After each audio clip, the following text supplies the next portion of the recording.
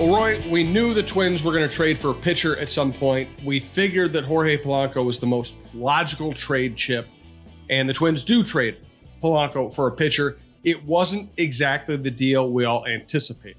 I think we all thought and maybe even hoped it would be Polanco for and maybe another prospect or two for a number 2 or 3 starter, kind of more replace Sonny Gray. Instead, it's a trade that gives less instant gratification, but could be good in the future. I want to get your take on that. This is Chin Music. This is our baseball show at talkwork.com. Today it's Roy Smalley, former Twins star, current Twins broadcaster, and I'm Jim Souhan from the Star Tribune. LaVelle might be joining us when his schedule clears here in a little bit. Producers Brandon Morton. We're coming to you from the Aquarius Home Services Studios. We want to thank Aquarius Home Services and let you know the best way to listen to this show or any show at talkwork.com is to subscribe at your favorite podcast app. It's free. It's the easiest way to listen. And thanks for listening to this show and all the shows at the network. We do appreciate it. So, Roy, the Twins end up trading Polanco, a popular guy, for Justin Topa, a very good sinker ball right-hand reliever, Anthony DeSclafani. I know I'm going to mess up his name a lot, but you know who he is. Right-hander who probably slot sent as their 5th starter. Outfield prospect Gabriel Gonzalez, who might be now the Twins' 4th best prospect in a very good farm system. And right-handed pitcher Darren Bowen, who's either low-ranked or unranked pitching prospect. Plus, they got cash, which either could benefit them as they try to make moves or just make up for the expenses that they're going to have to incur. So give me your initial reaction to that trade. My initial reaction was, wait, what? I'm with you. I thought that there would be bigger names from a pitching standpoint. But then what happened? As I've thought about it, as I've looked at it and thought about it, I think the Twins made a pretty good deal. And here's why. That wasn't the first deal they talked about with it. They didn't do the first thing that came down the road. They've been shopping Polanco, I'm sure. They've been talking to people. And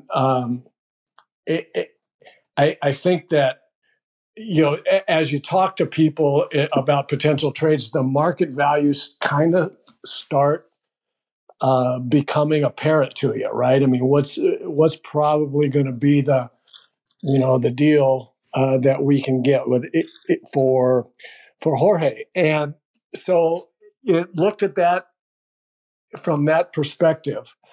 They got a big league pitcher that admittedly will be probably the 5th starter, but you need a 5th starter, and you need a serviceable 5th starter. And I think with DeSclafani, they know what they're going to get at the bottom end of the range. I think he's been injured a lot. I think there could be.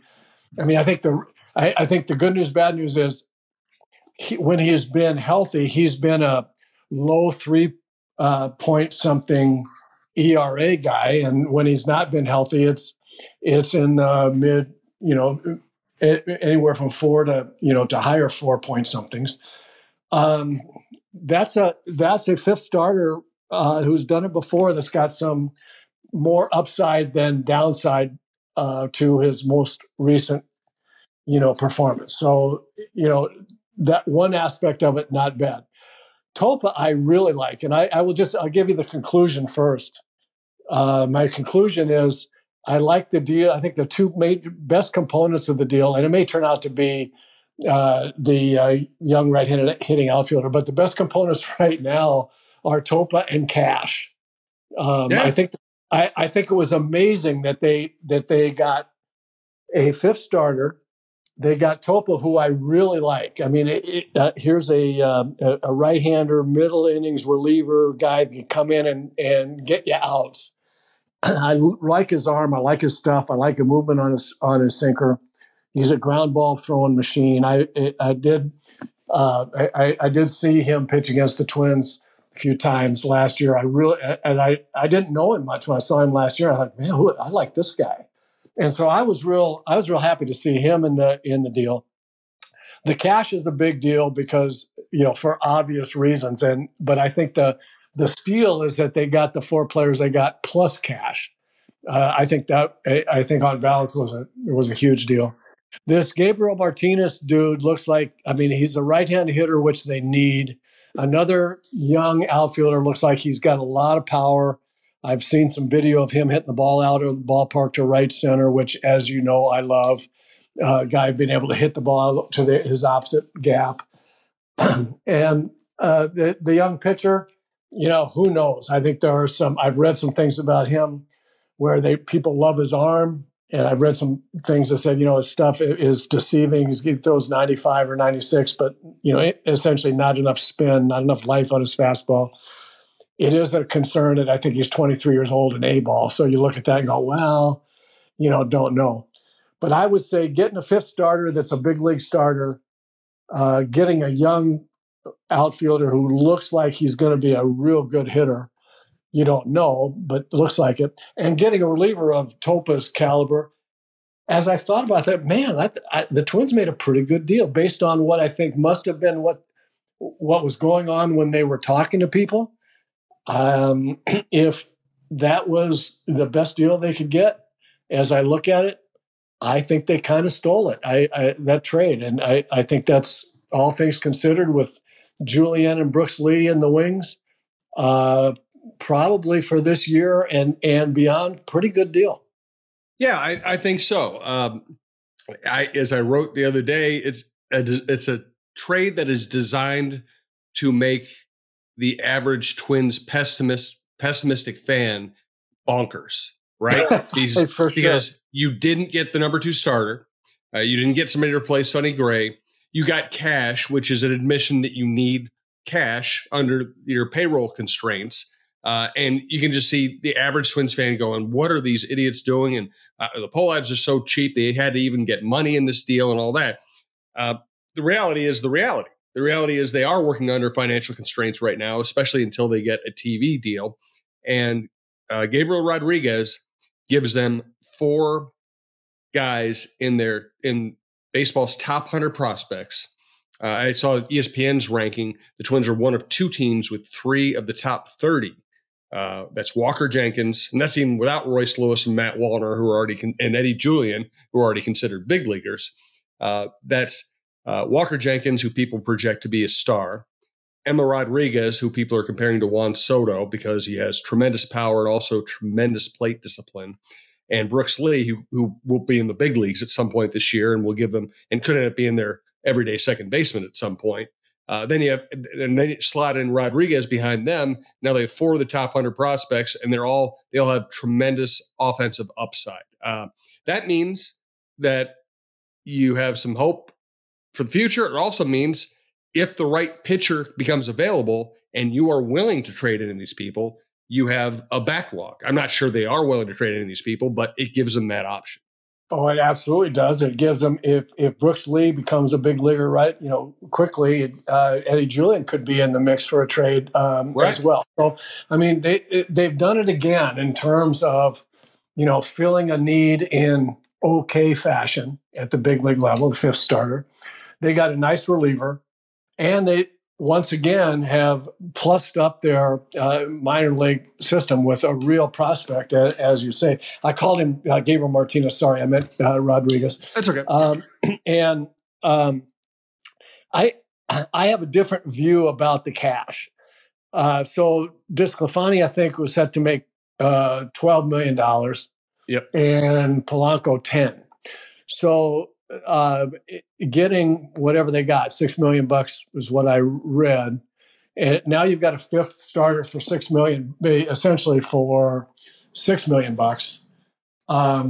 They get a TV deal done, which they probably will get at some point in time, and they still have trade chips. I think that cash was a it doesn't sound like much, but I don't think it was about the Polans being cheap. They need cash. I think it was about, we can trade $10 million Polanco, who's 30 years old, for a 5th starter that's a big leaguer that we're going to pay essentially $6 million.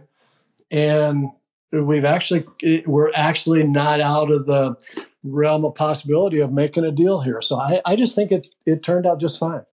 Yeah. Yeah, I think so too. We'll talk about the Corbin Burnes trade later. I'm interested in what you think Brooks Lee's upside is, because he's going to be the first of the top prospects to get to the big leagues. He'll probably be up at some point this year. And when I look at it, yeah, Eddie Julian could be a trade chip. He could start the year as your second. He's probably going to start the year as your everyday second baseman to see how it goes defensively. One thing that this means to me is Alex Kirilloff better get on his horse, because they have a lot of other people they could slide over to first base if he isn't able to be healthy and produce this year. Yeah, it's really true. I've thought that for a while. And I think with regard to Brooks Lee, he came up, he was drafted as a shortstop. So what that means is, he ought to be able to play second base, right? I mean, that's just Yep. that's just the way it is. If you're athletic enough to play shortstop, then second base, once you just get used to it a bit, I mean, there are some adjustments to make in terms of seeing the ball, come off the bat, from the other side of the field. That's a little different. Making a double play, that's different. Although that learning curve is ridiculously eliminated because nobody slides into anybody anymore. So he's a fairly strong, husky guy. He's got a shortstop arm. He stands on second base, catches it, and fires the first with impunity. I mean, it's just not an issue anymore. And so really it becomes, in my view, it becomes, well, okay, I haven't seen him enough. How athletic is he? I'm assuming athletic.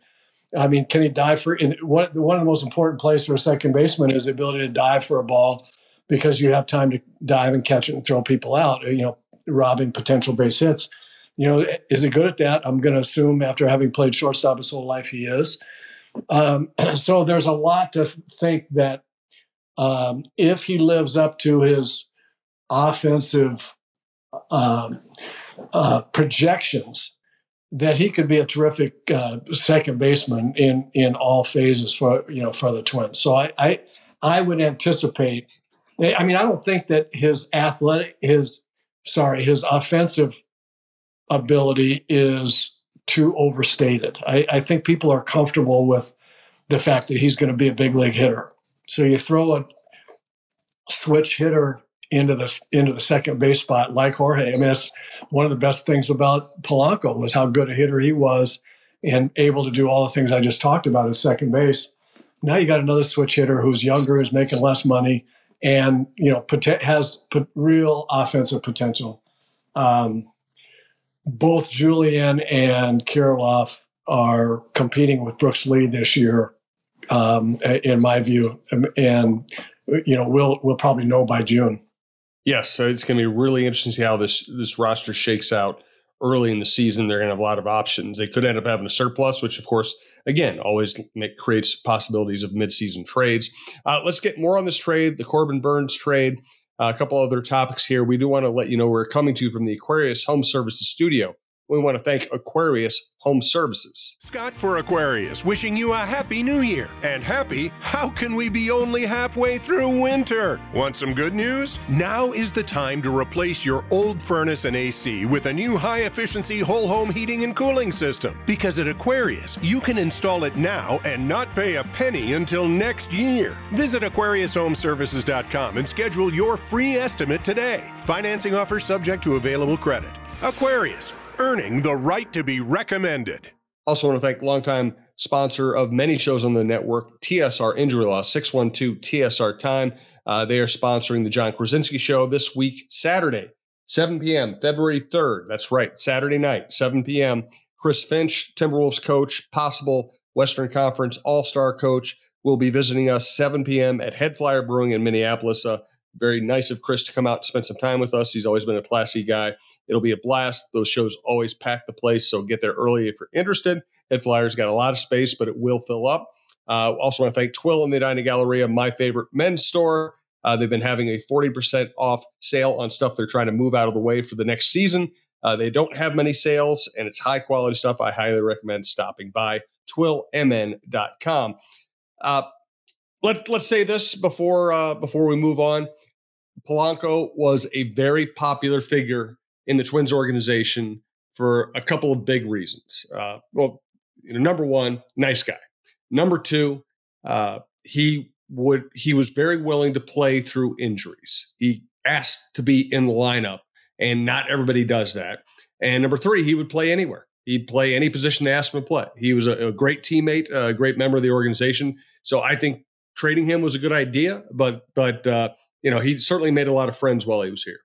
He did, for all the reasons that you say, and in addition, when he was healthy and right at the plate, he was one of the better offensive players the Twins have seen in a long time. And the kid could just flat hit, and had maybe 4 or 5 years of getting some of the biggest hits for the Twins of anybody, in those 4 or 5 years. I mean, he's just a really, really solid player and a good guy. And played hurt and play anywhere, unselfish, all those things on top of the performance.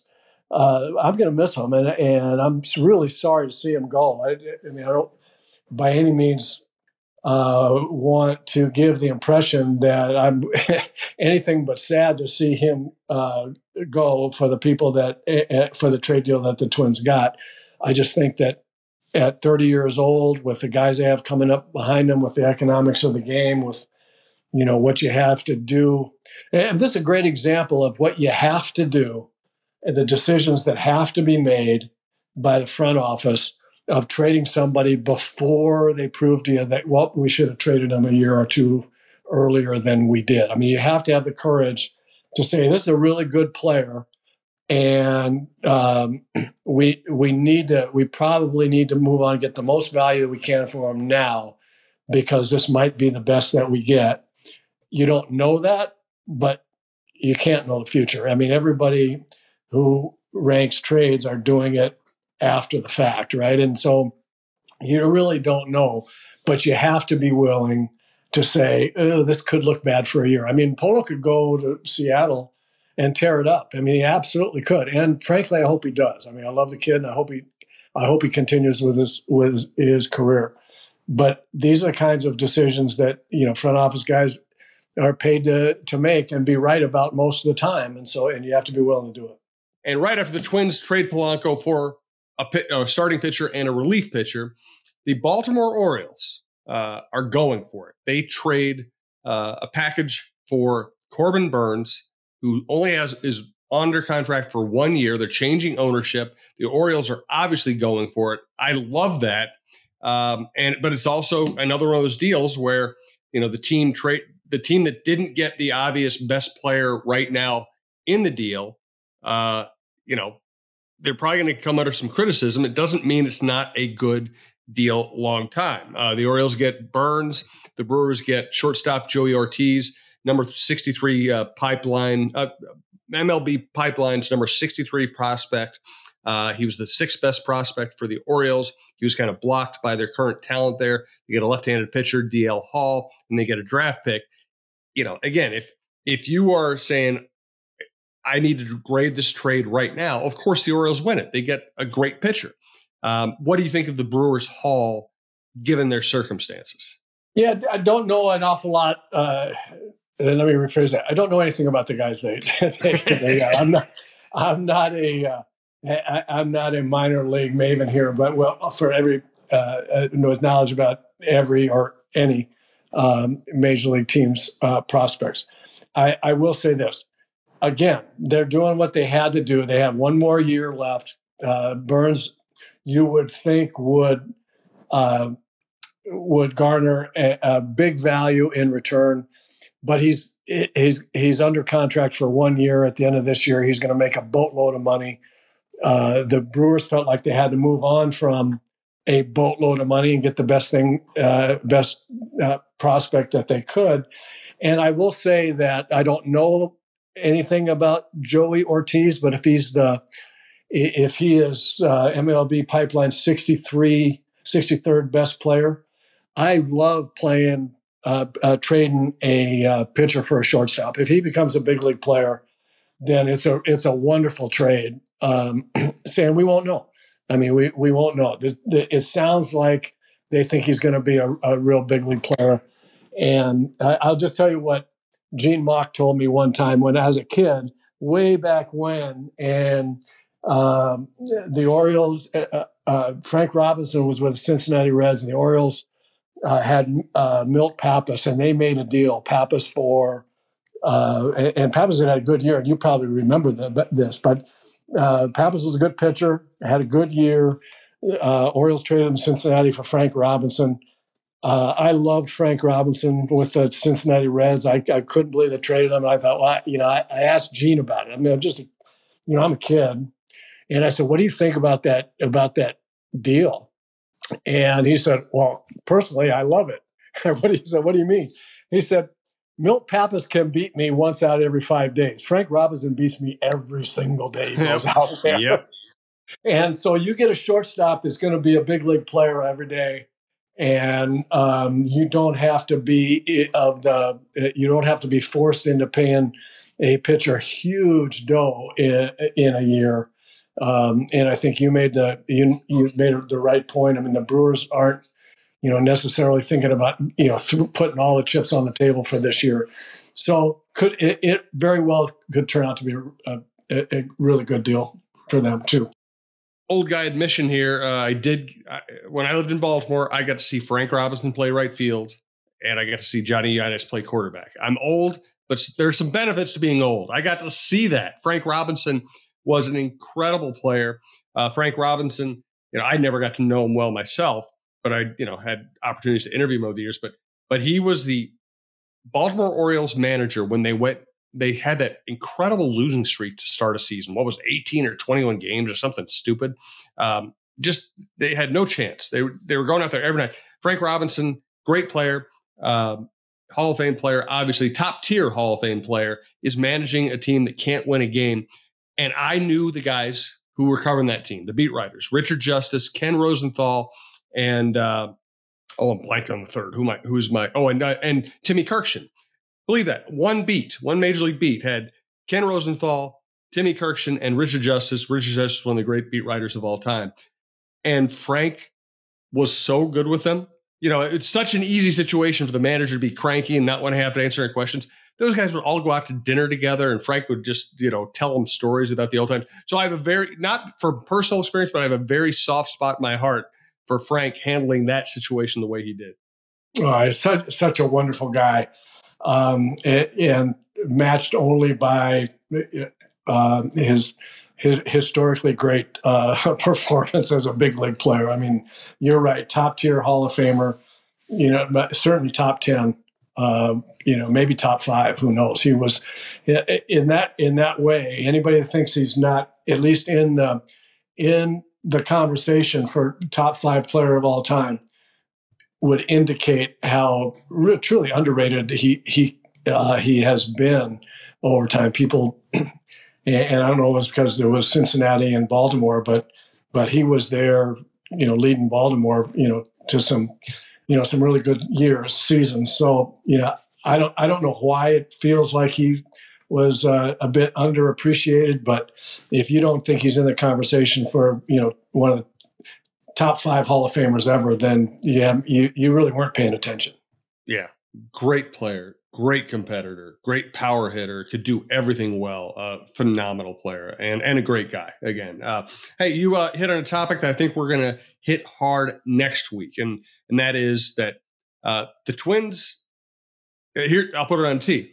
The Twins seemed to hire Derek Falvey because he was instrumental in the drafting and developing of so many good Cleveland pitchers for one of the franchises that specializes in doing that. And yet, since he's been here, it feels like the Twins in drafting and even sometimes in trading, well, mostly drafting, they seem to prefer the everyday player with offensive upside. Let's get into that subject next week. Again, this is Chin Music, part of TalkNorth.com. Hope to see some of you Saturday at Head Flyer Brewing with Chris Finch, 7 p.m.